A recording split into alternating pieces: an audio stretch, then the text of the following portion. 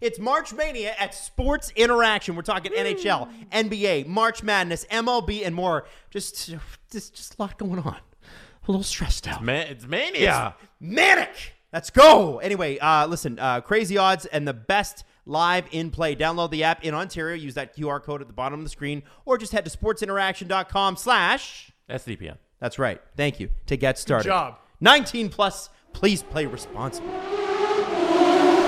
Welcome to Nailing the Apex, everyone. I'm Tim Haraney. Please head on over to Spotify. Give us a 5-star rating and a follow. Same goes with Apple Podcasts as well. Write a review as it really helps us grow the show. You can follow me on social media at Tim Haraney. Australian Grand Prix review. And here to help me break it all down from F1 staff writer Samarth Kanal. Samarth, how are you, man? Good. It has been a long day. I'm sure it's been longer for you, though. So, again, I'm not going to complain. It's been a long one, man. It's like you had said, it's been a long one for everyone. Well, that was something. Chaotic race, obviously. Let's start at... oh, boy, where should we start? I mean, because there was 3, well, maybe 4 red flags, if you count the one that I guess they threw at the end for Hulkenberg's car that pulled off track after the checkered flag. And only the 5th time in 36 years that this has happened. That stat coming from the BBC. Let's start with the first red flag for Alex Albon. So lap 6. At this point, Russell has taken the lead, and Albon has his crash. So Alex had said after the race that he went a bit wider on the exit of turn 5. He had his crash on the exit of turn 6 into 7. And he'd said, looking at the data...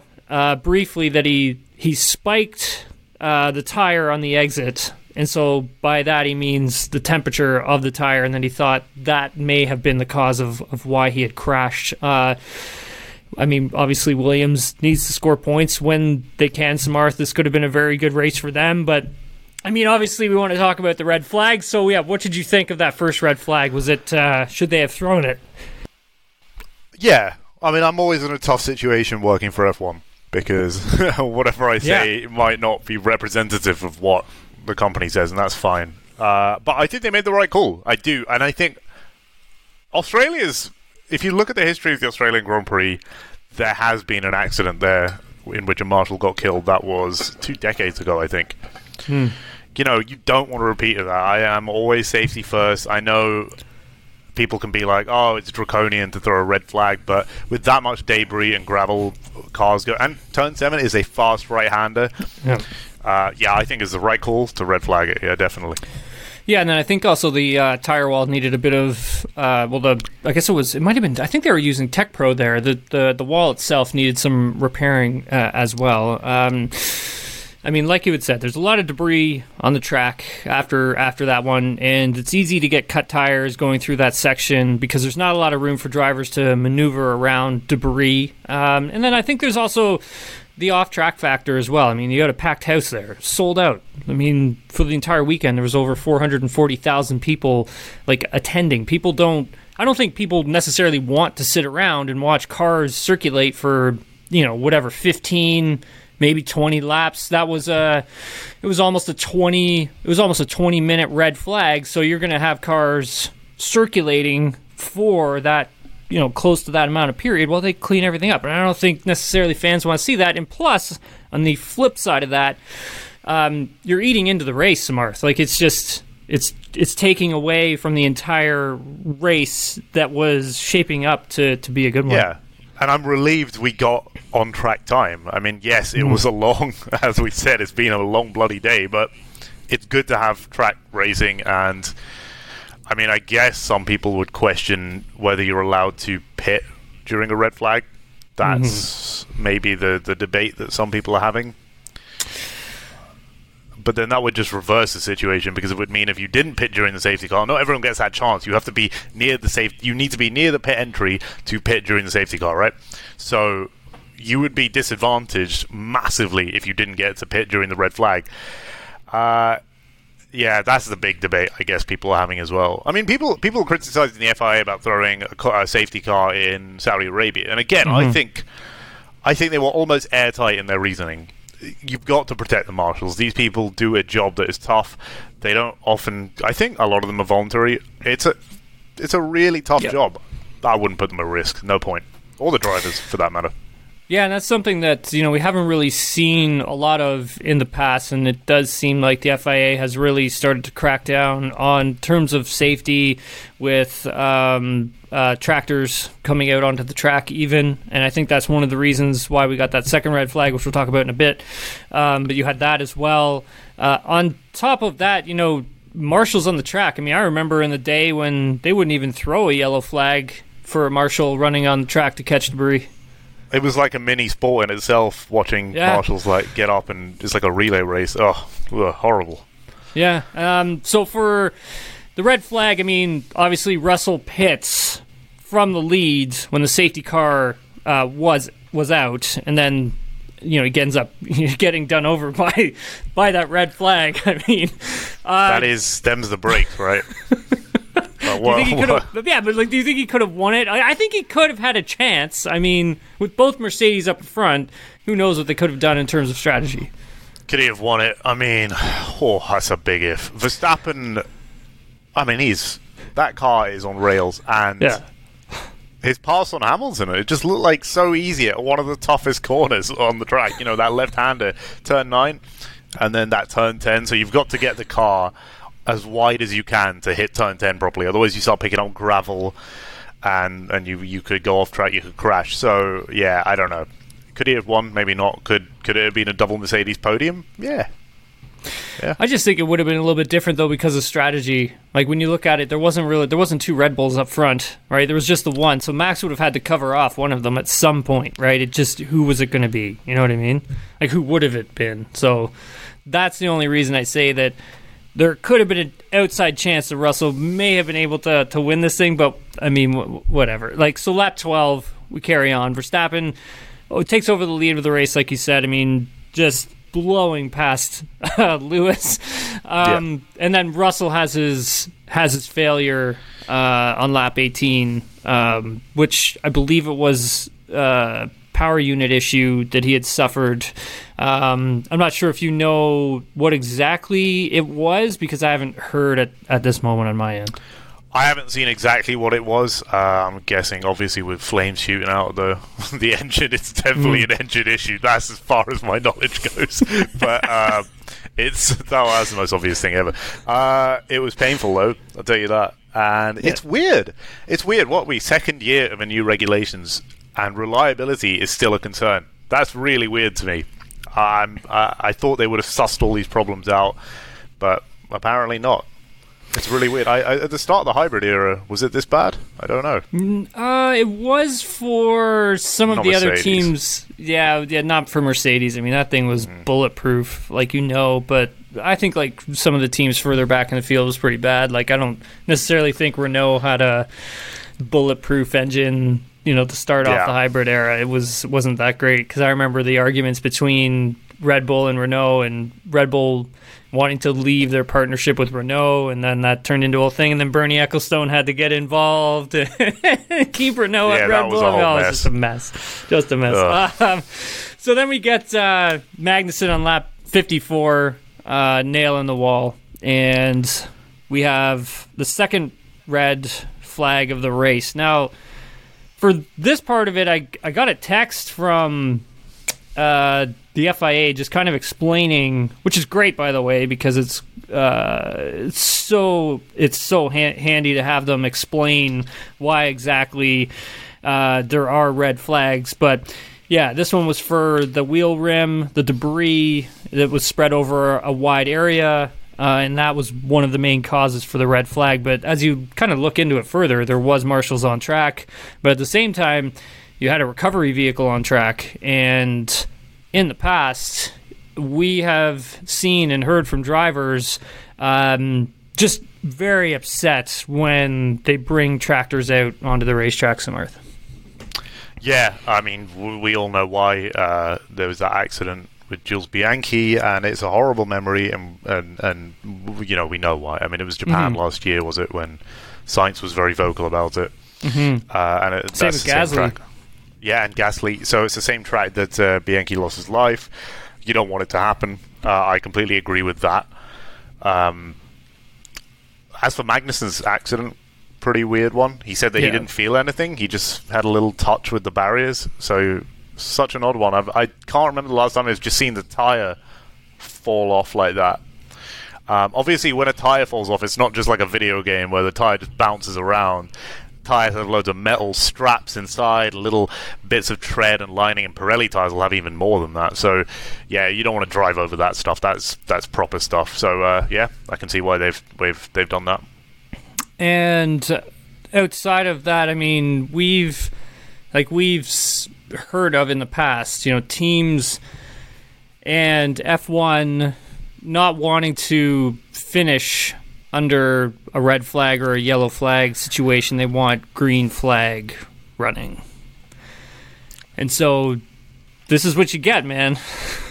Yeah, I mean, jeez. That was... I still don't know what to say, which is obviously not what you want to hear when I'm on a podcast, but such a baffling thing. And it's... People are like, okay, it happened because of the Netflix effect, because Formula One wants quick entertainment. I don't know if that's necessarily true. I think it has happened because teams probably have pressured the FIA in the past to have racing. And yeah, this is exactly what you get, right? We've set a precedent with this, so this is what we got. And it's so funny when I watch other series like IndyCar, NASCAR, when you throw a caution late in the race, you're like, this is just going to lead to more cautions, right?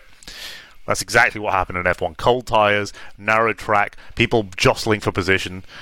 That's what happened. And I feel bad, I feel bad for the drivers. You must have watched the post-race interviews, but a lot of them were in a bad mood, like a really bad mood. And I felt really bad for them. No, it's interesting because at the same time, you don't really know or how to judge, who's got an agenda, right, when it comes to these things.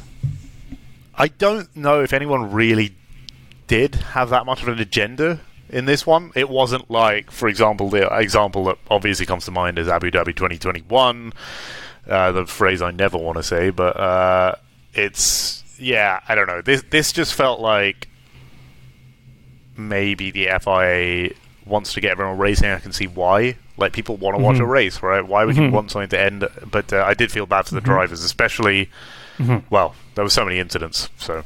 Yeah. Yeah, Verstappen had a good quote. I mean, he said at the end of this one during the FIA press conference, I just didn't understand why we needed a red flag. If you had a safety car and then a normal rolling start, we wouldn't have had all these shunts, and then you have a normal finish, so they created the problems themselves at the end of the day. I mean, he makes a good point on one part of it. I mean, why not just, instead of doing the standing start procedure after Magnussen's red flag, I mean, why not have that as a rolling start, because you're less likely to get the carnage that we ended up seeing. I don't know, what are your thoughts on that? Like, do you think they should have thrown a rolling start there? I mean, Verstappen, granted, does make a pretty good point with that one. Yeah, no, he does. He obviously knows more than me because he is a racing driver, and I would probably believe him on that.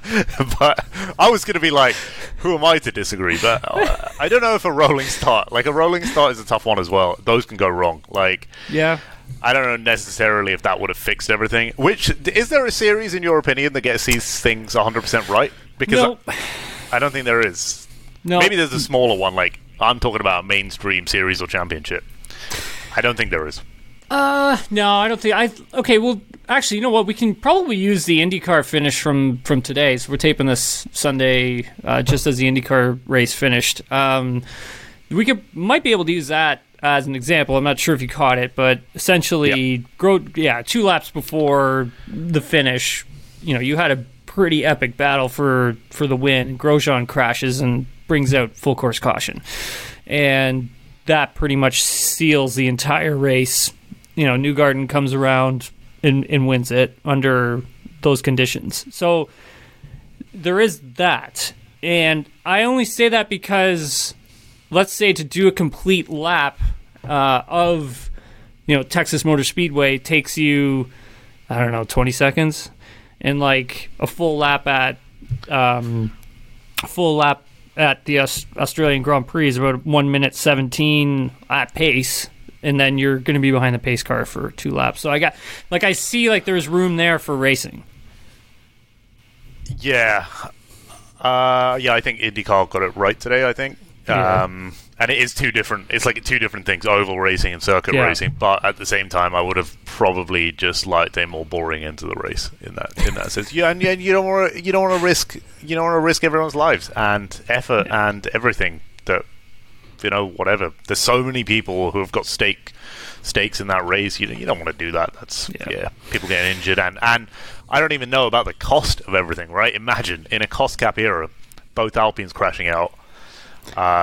I mean, it just yeah. And that was that was the other part of it I was going to bring up. Having the Alpines crashed out, and then we go and basically for the next restart, which is them just rolling to the checkered flag, they're taking the starting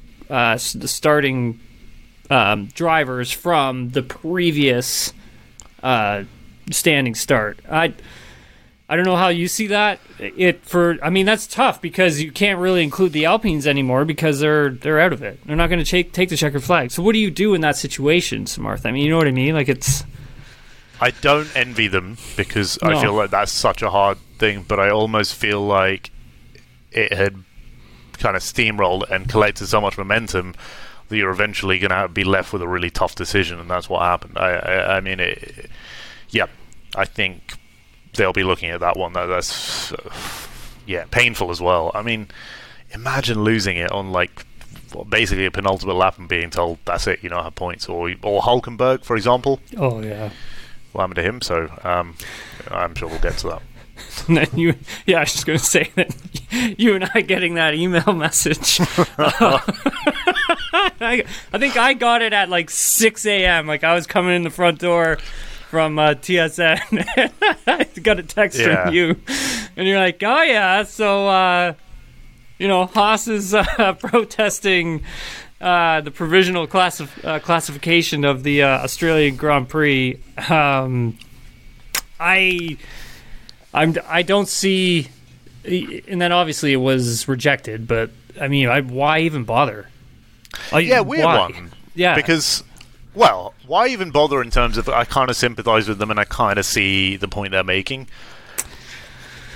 I guess. Do you not?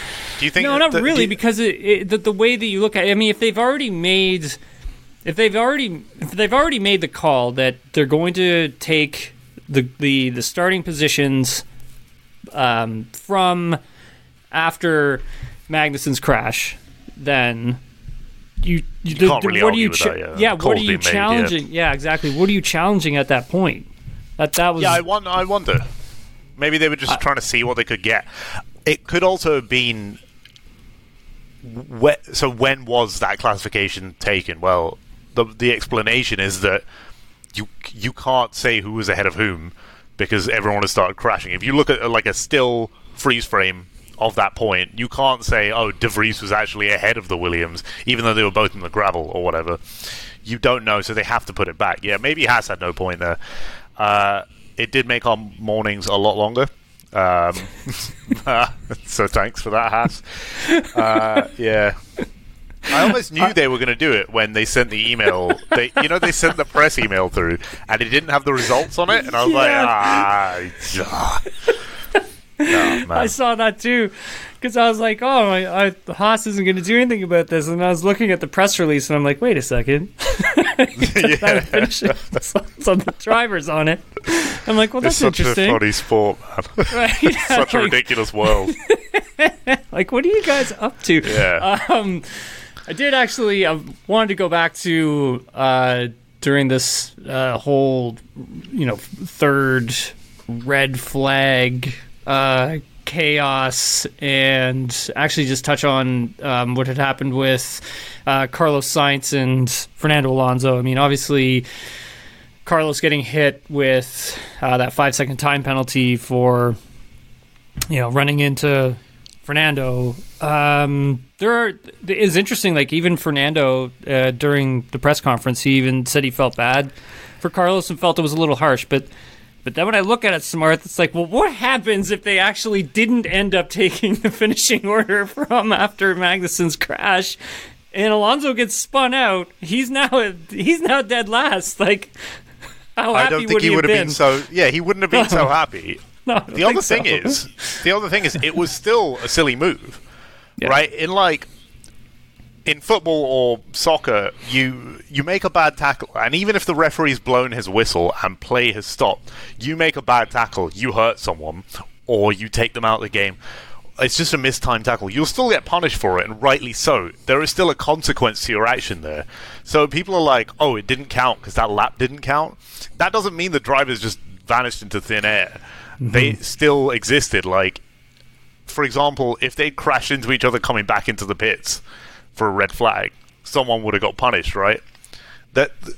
I think the logic there is, I think unfortunately Sainz kind of did deserve it in my opinion. He was furious after the race. He could barely speak. But I mean, yeah, he spun Alonso out. I mean, and a 5-second penalty, yeah, that's fine. Like, in fact, that was leniency, I think, on the part of the FIA. They said, yeah. So yeah. I think one of the big things for Carlos on that restart, I don't think he had the greatest getaway. He hasn't really talked about it that much, but I don't think he had the greatest getaway, and like Gasly was right there, and both of them just going in way too hot. I mean, and I think another thing that was interesting on that restart was so many drivers struggling with warm-up. I mean, like we saw it with Logan Sargent. He actually had said that he was braking where he normally does brake on those restarts, but for that particular restart, he had trouble getting heat into the tire and into the brakes, and that's why he'd run into the back of De Vries.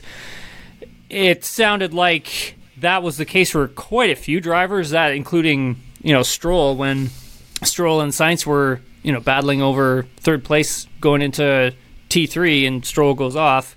I think again that has a lot to do with warm up and things of that nature. I think he probably also had a bit of junk on his tires at the same time because he did go offline just a bit for Stroll. But just I think the thing with Carlos and with Gasly, it's kind of what it led to, and that's contact, right? I mean, they've been given 5-second time penalties for that for years now. So yeah, it's not surprising. It's also not surprising that people were having trouble with warm-up. Let's not forget that this Australian Grand Prix took a long time, and it was nearing like the evening, like in Australia. So it's not that warm there, So the temperatures are way lower than in Saudi, way lower than in Jeddah, of course. So yeah, and Bahrain, sorry. So they had real trouble warming up their tires. Not surprising. Yeah. Let's talk a bit more about Ferrari. I mean, because it's been a pretty dreadful first three races for them, Samarth. I mean, Leclerc getting beached off the start of the race. I mean, he in particular has had it pretty bad over the last three races, and I don't know if you're for Charles Leclerc, like, what hope is there to cling on here, man? Like, it's not good. Yes. It's his worst start to a season since his debut F1 season 2018, and that's when he was with Sauber. So, what hope do you have to cling on? Great question. I mean, let's not forget that he doesn't have as many career wins as probably he'd like. So this is maybe a transitional year. This is something to work on, notch those numbers up. There are places he can win, and he's still waiting for that home win. He has... That for him would be amazing. So there's loads of hope. Loads of reasons to be optimistic. It's not like he's in a bad car. It's not like, it's who was it? Someone said that Mercedes act like they have a car that cannot make Q3. It's obviously not the case. I think Ferrari is the same. It's not that slow a car. They have loads of potential, and Leclerc has loads to fight for. But it was painful to see him just go off like that. And I think it was completely his mistake. I think he accepted it too. He turned in on, was it Stroll? Mm-hmm. Ironically, though, I think his teammate, Carlos Sainz, may have caused that inadvertently. So he slows, if you watch the replay, he kind of causes the cars behind him to concertina, which causes Leclerc to bump into Stroll, who was slowing down for a Sainz train ahead of him. So it was a very unfortunate mistake. He'll come back. And the thing with Ferrari for this weekend coming into it, didn't introduce any upgrades, and it really sounds like they're not going to be doing much to this car until a more bigger upgrade comes to the car. But it really sounded like trying to focus more on setup for this car, where they've done in the previous 2 races, it was more of a one-lap sort of setup where they were about 2/10 off of the Red Bulls in qualifying, but then when they got into the race, the tire dag really just hammered them. And for this one, it sounded like setting up the car more for the race, but then again, that affects your one-lap pace, right? So, and I think all of it kind of points to them in these next 3 weeks that they have off here, not trying to chase their tails with data. You know what I mean? Like, if you introduce more upgrades to the car and you haven't really got a clear understanding for what you have, I think that would just throw a big wrench into what they're trying to do here. Yeah, and they might... Yeah, I think you're right. They must not be one of the teams who are planning a massive upgrade for Azerbaijan, which is the next round. I don't think a lot of teams are. It's far away from a lot of teams' bases. It's not quite Australia, but it's up there. And...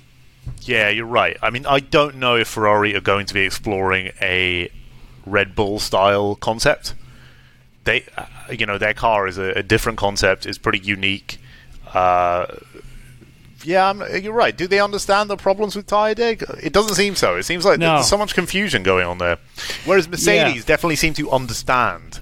Yes. Or at least the word coming out is that they understand, like, oh, this is what's wrong with the W14. This is what we're going to change. It's just going to take some time. We have a cost cap. We can't do everything at once. Same with Alpine, perhaps. I think Alpine are going to bring some upgrades soon. They said Baku. So, yeah, I don't know what's going on at Ferrari. But, yeah. It does really sound like they don't have a clear grasp of why they're suffering from so much tire degradation within the race. Because I remember, like, last season, this is something that they struggled with as well. I mean, aside from the strategy errors and then also on top of that, the reliability issues. But aside from those things, I thought they were going to have this sorted coming into this season. And whatever they bring in terms of upgrades that have to come next, it's going to have to be something that deals with tire deg in race format, because the one-lap pace is there. It's the race that they just can't get a handle on these tires, man. It's so weird. You made a good point about Mercedes having like a good understanding for what their issues are. And I'm not sure if you heard this, like, but before coming into the Australian Grand Prix, I believe it was Andrew Shovlin kind of admitted that they actually knew they were going to have a lot of difficulties with the W14 before the season even got started. Like, before they came to the preseason testing, they kind of had an understanding that they're going to have some limitations with the W14. And so that's got me thinking, I think for Mercedes, I mean, they're going to have something big, and it sounds like it's going to be for Imola. Because I think this weekend, Toto Wolff had said that, and I'm paraphrasing here, it's essentially not wanting to bring little upgrades to the car. It's executing on something that's a bigger upgrade, and the car will be fundamentally and look different. So I'm assuming it's going to be like a B-spec, and I'm also assuming that this has to be something that they've been tinkering away with in the wintertime. Because, like, to have something that big, like, to flip it that fast, Samarth, I mean, you've got to be working on that in the winter, right? I agree, and I think it makes sense that exactly everything you said there, Tim, just makes sense, because I think people have to understand how much effort it takes to literally change the fundamentals of your F1 car. And it makes sense that they just didn't have enough time to do that during the winter, perhaps. It also makes sense that you'd probably want to wait for the European leg if you're based in Europe. Mm-hmm. So we've got Azerbaijan, then Miami, is it? Mm-hmm. Yeah, that's far away. You don't want to bring, like, a new, let's say, floor, and then it breaks, and then you have to go back to England, and obviously my knowledge of logistics and freight, not that good. But, but you're right. But they seem to be so under control, and it would be great to see some proper Hamilton-Alonso fights in the future. I'd be happy, But Mercedes can execute it, I think. But it's interesting to watch them this weekend, in particular in the cooler temperatures, like cooler track conditions, and just I think like just not enough emphasis on running like loads of downforce on the car. So it's like a circuit that's more meant for like medium downforce, where when you get to tracks where there's like a lot of high downforce you need to put on the car, it really seems like they struggle massively in that department. So this was kind of like a track that I think really suited them, and that's why we saw the performances that we had seen. I don't think that they'll be able to keep that up, Samarth. It just seems like this was kind of the right temperatures, the right track conditions. And it kind of all just worked out for them on that level, where it's like if we go to like Miami, the track's a little bit longer, it's a lot hotter, and that's going to do different things to the tire. So I don't know what you think about that, but I just feel like this was sort of like the right sort of coming together everything for Mercedes this weekend. It's funny you say that. It almost seems like Imola is their next great chance to score something. Azerbaijan's going to be a real tough one. It's going to be an experiment for everyone as well, having a sprint in the tight confines of a really tough circuit. God, that's going to be. I mean, I hope I'm not on the report for that one, but Imola could be a good chance for Mercedes, And it's also funny you said that, because medium downforce, kind of like Sao Paulo, would you say that's a kind of medium downforcey circuit? And they did great there. So, I mean, they would kill for a win in the first 10 rounds. Great, for sure. And I think it's possible. Like, I think if they whatever the upgrade is that they're going to bring, right? It's definitely going to be focused more aero heavy. So there's definitely going to be more downforce being added to this car. That's probably going to increase the drag on it a bit, unless they're able to, sort something out in that department. But I have a feeling like, Red Bull's got a great car right now, right? Like, they just do. But I don't think it's out of the realm of possibility that we get some other teams starting to challenge for wins later in this season. I don't know what you think about all that. I mean, I know the Red Bull is pretty spectacular, but I just think we're going to get some level of convergence at some point this season, and we're going to have a few teams pushing for wins. Yeah, I don't think it's out of the question. Christian Horner said the same thing. And, sometimes when someone in a team says it, you're like, they're just talking rubbish. Red Bull are going to absolutely ace it. But I think he's right. I think they have so much less wind tunnel time that they won't be able to... I mean, it just makes sense, right? They won't be able to develop at the same rate as an Aston or a Mercedes or a Ferrari, and sooner or later, things are going to come back. And we've seen it in past seasons anyway, The development race is a really, really crucial thing in F1. That's not to say... I mean, they have such a great base, they have such a great car, but they have to focus on next year as well, right? Mm-hmm. I don't know. What I'm trying to think is, like, which is the first race that you truly think that someone can eclipse them? Which is the first race? Imola or much farther away? I would say, I think it would probably be after Imola, because I think if, let's say, Mercedes does introduce like a massive upgrade to their car for Imola, I just feel that it's not enough time to get a good understanding for what it likes and what it doesn't. So if we use preseason testing as an example, 3 days of testing the car, still not having a good understanding of it, and then you go into Bahrain, still not having a good understanding of it. You go to Jeddah, you're starting to understand it, and then you come to Australia, now you're getting a fuller picture of what your car is, what it can do, what it can't do, what are the strengths, weaknesses. And then I still think there's probably another race after that before you get an even clearer picture of what you actually have. And so I think if you introduce something that's pretty big, like I just assume it's going to be like a B-spec type of race car. I mean, it kind of has to be at this point, but I think that takes a while to learn, though. No, like, what do you think? I honestly just think it would take at least a good 3 races for them to get a feel for what they've got. Yeah, agreed. Agreed with all the teams. I think a lot of people are like, well, we don't know where we stand, and that's fair. Yeah. I think the only thing that really could take away a win is chaos, and we saw plenty of that today, which makes you think Monaco. I mean, I don't know. Spain's rejigged its last sector. They've taken away the Canada last year was interesting. Yep. So let's see. I mean, look, anything can happen, but I don't think they'll win every race. Red Bull is just No. and there's too many races. Yeah, I don't think it'll happen either. I just think there's going to be too many teams closing that gap and pushing for wins later in the season. As for a team that was closing the gap, McLaren. Okay, hear me out here. I honestly, the way things stood at this team at the beginning of the season through Bahrain and Jeddah, I mean, it looked really bad, Samarth, like really bad, where if it continued on that trajectory, they were going to be one of the worst teams on the grid.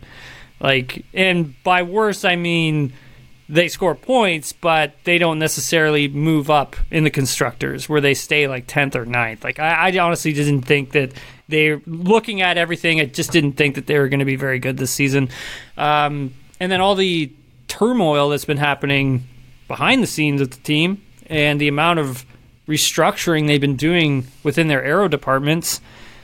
I mean, that's a massive turnover that they've just had, and now they show up in Australia. I mean, granted, it was a crazy race, right? They score points, right? Oscar Piastri gets his first points, Lando Norris the same for the season, and boom, get some points, right? What do you think about McLaren moving forward? I mean, obviously they have a big upgrade plan for Baku, and then they've got 2 other big upgrades planned throughout later this season. Yeah. The preseason noise was so negative, wasn't it? And it's something you don't want to see for any team, but someone so storied like McLaren, you know, with incredible history, it is painful. And then they executed it so well. It's funny, I was going to say they had their luck. Lando Norris said, we just didn't have unluck, which I love. And maybe he's right. Like, you know, they just weren't unlucky. Yeah. It was funny. He was like, we totally deserved it. We did everything. We've done everything right. And yeah, actually, should they have been one of the 2 teams not to have scored going into Australia? Probably not. They probably deserved a bit better. They're not that bad. You know, let's not forget that they are. It's still a fast car, I think. Yeah, it just needs a bit of work. And the midfield is so tight. I mean, yeah, it's tiny margins here. I don't think McLaren should be at the back of the midfield. It's a bit of a weird one, though, yeah. Slow corners is slow corners their big pitfall this season, right? Looks like it, eh? Azerbaijan could be a tough one because while it has a long straight there, it has slow corners. Yeah. And, they're going to be waiting for that upgrade. I think they said that it's coming in Baku, right? Yes. So the first one will come in Baku. And then they're going to have another big upgrade that will come before the summer break. And then they're going to have another bigger upgrade that's going to come after summer break. And this is Andres Stella speaking to us on Thursday of last week. And yeah, he had explained that it's probably going to be something similar to like a B spec, like McLaren. And that's what I think for like Mercedes and maybe even potentially Ferrari, where it's like they're going to bring bigger things that are going to change a lot of the aero in the car. Valtteri Bottas, he has had one hell of a start to the season here. What are your thoughts on what's going on down there? Because I mean, like watching what happened to like just how off the pace he was in Jeddah, and then here as well in Australia. Jeddah, he was like by himself, essentially. Was he the only driver to finish 1 lap down in Jeddah? Let's have a look. He was way down. I've just pulled that out, and now we have to look it up because that's okay. But he's struggled, and it's painful. I thought he caught a happier figure. 1 lap down. He caught a happier figure. Joining Alfa Romeo, he seems more himself. He's leading the team. I don't know what the problems are. It's weird. I mean, Joe has been doing a decent job in that car. I wouldn't say he's been lighting the world on fire a bit, but to see someone like Bottas, a multiple Grand Prix winner, fall off the pace like that, it's pretty shocking. I mean, Valtteri coming home P11, but starting from pit lane because his qualifying was just not good at all. And same goes for... I think he hit traffic. Yeah. I think he was furious at hitting traffic, which in Australia does happen, but at the same time, I mean, he's had a rotten... Still off the pace. Start. Off the pace. Baffling. He'll want to get back on it. I mean, he struggled in a few races last year as well, actually, you know? Yeah, good point. I think it was kind of mid-season where he had a real rough patch. But he can get out of them, so he's got some races coming up to prove that. Let's see. And there's a sprint, so there's more potential that he can weave his way through the field and do something crazy. Azerbaijan, we've seen it happen before. We've seen Gasly do it. We've seen Vettel do it. Who knows? Yuki Tsunoda finally being able to come home in the top 10, score some points. Well done, Yuki Tsunoda, dude. He's got to be happy about that, right? Like, I think even they tweeted, "Please not P11 again." and we were all thinking, "Poor guy." I mean, I saw him after Saudi, and he was almost distraught as you could be finishing 11th, which is not a disrespectful place to finish. It's a good place to finish. It's not in the points, but he was like, he'd given everything, and then he'd probably done it here. And I'm glad he's got points. You know, he's actually done really a good job this season so far. I can see a shift in his mentality. He's definitely worked on himself over the winter, so fair play to him. He's got some pressure, though. He's got some pressure. There are some people in F2 that could probably make a claim to his seat. I don't know. Yeah, maybe good point. He's feeling it. Yeah, but he's done well. Sprint format. You had mentioned Baku being our first sprint event of this season. F1 is trying to change the format for the sprint weekends, and F1 and the FIA, it sounds like they're discussing moving the sprint event out of the main sort of event weekend and doing another qualifying session just particularly for that sprint event. So it would be, I believe it was a Saturday, like Saturday morning or afternoon, qualifying for the afternoon/evening sprint event on the Saturday. And then you're going to have your qualifying for the big Grand Prix. To set that grid, that qualifying will take place on a Friday. So rather than the results from the sprint race setting the grid for the main race on the Sunday like we've done in the past, and it sounds like they're trying to get this thing brought forward, this idea brought forward for Baku. Do you think they should be, messing around this much with their weekends and their events? I know there's been talk of like changing up, though, and I know Stefano Domenicali did comment on maybe trying to do away with practice on the Friday or whatever, and trying to spice up the weekends to make every single day count. But I think this might be taking things just a tiny bit too far. I mean, this sounds like busy, and then you factor in crashing and crash damage and what happens and how much time do you have to get the car ready and turned around. Like, it's a tough one. I mean, it's a tough one for me, especially because I can't come out and say this or that, but what I can say is that so I've heard a lot of drivers, I think they were asked was it Thursday press conference? Of one of the many press conferences that we've had on this incredibly long weekend that seems to be never ending, they were asked about what would it be like at Azerbaijan, and also the fact that there is a sprint at Azerbaijan. I mean, it's a tough venue, right? There's a lot of hesitation, I think. People are like, it's going to be a race of attrition, a weekend of attrition, sorry, not just a race, a weekend of attrition, and people are just going to have to survive, in a sense, right? I kind of sympathize with drivers there. They're giving their all. They're going extremely fast and risking their lives. So at the end of the day, if they're hesitant, I start to get hesitant, right? Don't you feel that? Like, yep. It's hard to watch. I don't know. I don't know what to think.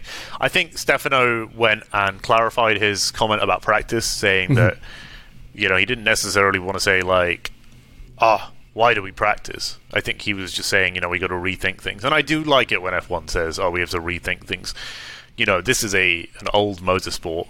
Not the oldest, but it's old. And if we didn't rethink things, we wouldn't have had all the crazy stuff that happened in the last 7 or so decades. So I like that, but I think we got to be careful.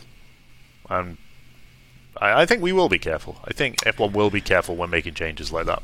Yeah, I think I know Verstappen was pretty against changing up the weekends. He had made mention of all of it coming into this weekend at the Australian Grand Prix, and the hesitation for him to have to comment on all of it. He didn't really hold back. He did just say, look, the DNA of Formula One should stay the DNA of Formula One, where you have your Friday practice, your Saturday qualifying, and your Sunday race. And look, I get it, and I understand what he's saying, and I mean, obviously he has a bit of his own agenda at the same time, but on the other side of this, I mean, I wouldn't mind them taking away some practice, because what that's going to end up doing is it can spice things up, because I mean, the engineers aren't going to have enough data, the drivers aren't going to have enough data, because they haven't done a ton of track time. So if you can find a way, like George Russell had said, like to give that time to the younger drivers, like either the rookies, giving them more track time, or giving it to the feeder series, so giving it to F2 or F3, because I mean, Samarth, those drivers, they get very little track time during an F1 weekend, man. Like, it's brutal. This weekend was especially brutal, I thought, in the feeder series. So, yeah. And you could probably see the result of it as well. Those are some chaotic races. Yeah. I mean, I like that attitude, for what Russell said. That's a good point. And I wouldn't complain if the weekend was just released by every day. I mean, that's cool, right? Yeah, for sure. It gives us something to have an invested interest in. I mean, every single day. I mean, whether or not what you're doing on Friday, it makes any sense to do anything that day, or you just kind of leave that as your practice, and then you do everything. Like, you kind of jam in you condense your Saturdays, where you jam that full of action, and you jam your Sunday full of action. I'd be up for that. I mean, I'm always up to see new things and see what it does. I'm not too fond of this proposal for Baku, though. I liked how they used the sprint race to set the grid for Sunday, and I liked how they did qualifying on Friday to set that grid, and so then you had your practice mixed in with those two things, and I kind of actually liked how that went, because we don't really need like 2 qualifying sessions, right? You get the car dialed in for the one quali session. That's what we watch for, right? What's the like? That's a headache as well, right? Yeah, for them. I don't know. It's gotta be. Getting my own head around whatever proposed thing that might be. That's wild. Right. I'd kind of like to see it unfold in a way. Just like, all right, but I mean, I don't know. That's crazy. Let's see though. I mean, Azerbaijan's not far away. It's 30 days away, huh? It's not, so I'm sure we'll hear more about this in the next coming weeks for sure. Let's go over to Twitter. There's quite a few questions for us. So we'll try and answer as much as we can. I don't think we can get to all of them as we're running out of time. But from Nick Ignatov, this may be for you, Samarth, but he said, can you explain why Sainz's penalty wasn't just erased? So if they pretend the lap didn't exist and just do it again, put all the drivers back in their old positions, then penalties shouldn't happen for that lap either. And that's something similar to what you and I had already spoken about, but still, like... Yeah, the way I see it is still a consequence for the action he took. In the same way, I think Gasly and Ocon could have faced penalties, but it was just seen as a racing incident. But they still investigated it because it did happen. No one actually disappeared that lap. It's just a lap that disappeared. They still had to make their way back to the pits and do everything safely. So, yeah, I think it felt a bit harsh, but I think it was fair. Why was the FIA... This is from Matt Turner. So why was the FIA really concerned? Okay, so was the FIA really concerned with safety, showing the red flag on lap 56, or were they trying to have an entertaining finish? Well, yeah, it's like we had mentioned earlier, Matt. I think one of the things was for the debris that was on the track. Samarth did make mention that, there is a lot of metal shavings and bits within the wheels themselves when they come apart, and it does spread across the track. And it's easy to pick up punctures with these things at the same time, and you got to clean it all up. And if you want to have green flag finishes, and you only have a few laps left to finish the race, so if you're circulating behind the safety car, you're not going to get that. So you do have to throw a red flag in that moment, but at the same time, recovery truck out on the track as well, and then at the same time, like we had mentioned, the green flag finishes that F1 and some of the team members would like to see. From Jim, so this is at Hockey in Ottawa. Is Mercedes podium a real indicator of effective upgrades, or did they just work well at this particular track? So I don't think, Jim, they brought any upgrades to this race, but Samarth, what do you think about Mercedes' weekend that they just kind of came through here? Because it was pretty impressive. They were surprised, right? Yeah. I think lower temperatures suited them. The track layout suited them, as we touched on before. That medium downforce, sort of kind of medium high speed corners suited them. Let's not forget that Perez had to start last. Leclerc dropped out early, and Sainz was stuck in his own battle behind the Astons. So it wasn't just right place, right time. It was the conditions suiting them too. From Nicholas Egan, why were there so many crashes today? Seemed like the drivers had a hard time keeping the cars on the track all weekend. Well, that's a fair question. Yeah.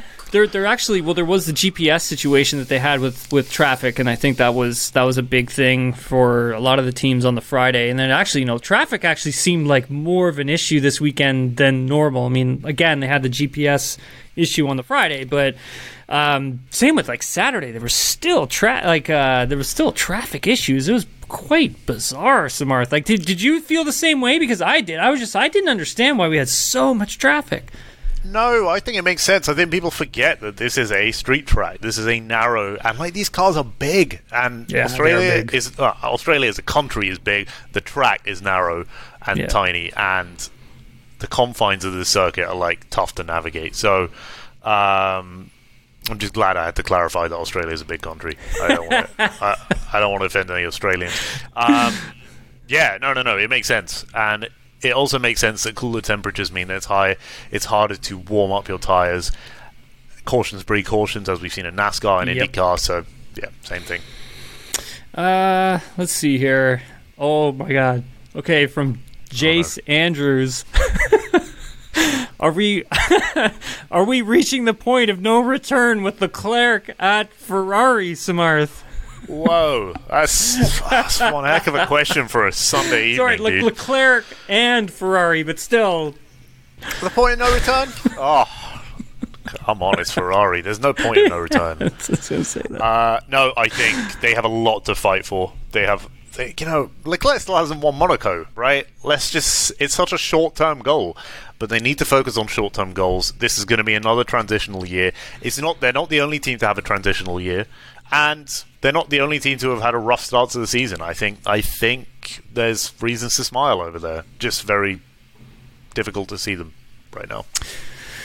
Yeah, and that pretty much does it. I mean, we got a bunch more, but I know you got to get running, and I appreciate you taking the time to do this, Samarth. I know you've had a pretty busy day as well. So, thanks again, man, for coming onto the podcast and for doing that.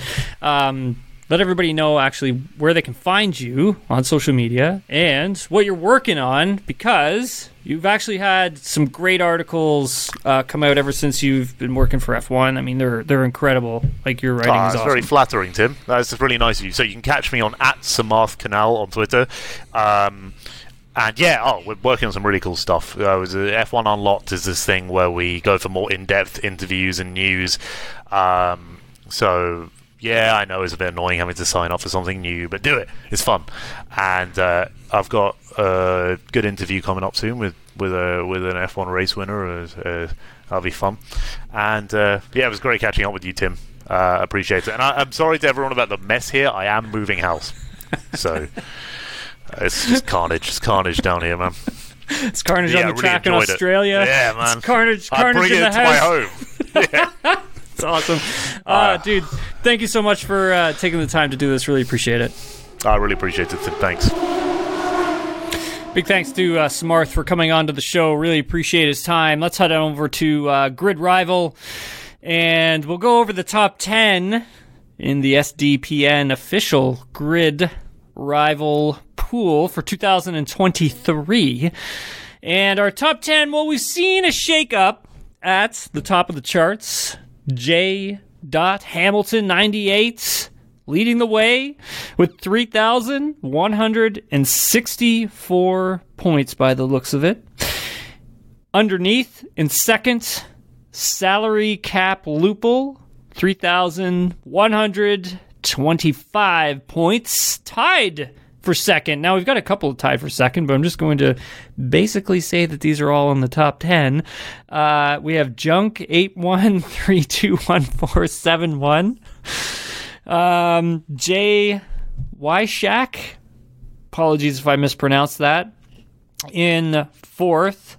In fifth, what do we got here? Kosuni. In sixth, Contarian. Oh my god, I'm brutal at this. Seventh, Sidomo. In eighth is Scotty Wilk in ninth. So ninth actually has dropped some positions. So this is Jeremy Dzang. And in 10th, Feldman. It's Feldman from across the hall. In 10th, rounding out the top 10. Where did I end up? Let's have a look, because I haven't even checked out my team. Oh, it's huge movements for Hall in the Mail. I was in 64th, now 25th. I'm coming for y'all. You just don't know it yet. Thanks very much, everyone, for listening and watching. If you want more from me, I'm Tim Haraney. You can catch me on social media at Tim Haraney. We'll have some fun podcasts coming up this week. We're going to be doing an IndyCar Texas review pod on the Wednesday. Have a special guest coming on for that, so stay tuned. And then at the end of the week, we have a very special IndyCar guest who's going to be coming on to the program to talk about their racing career. So thanks again, everyone. Appreciate it, and we'll talk to y'all later.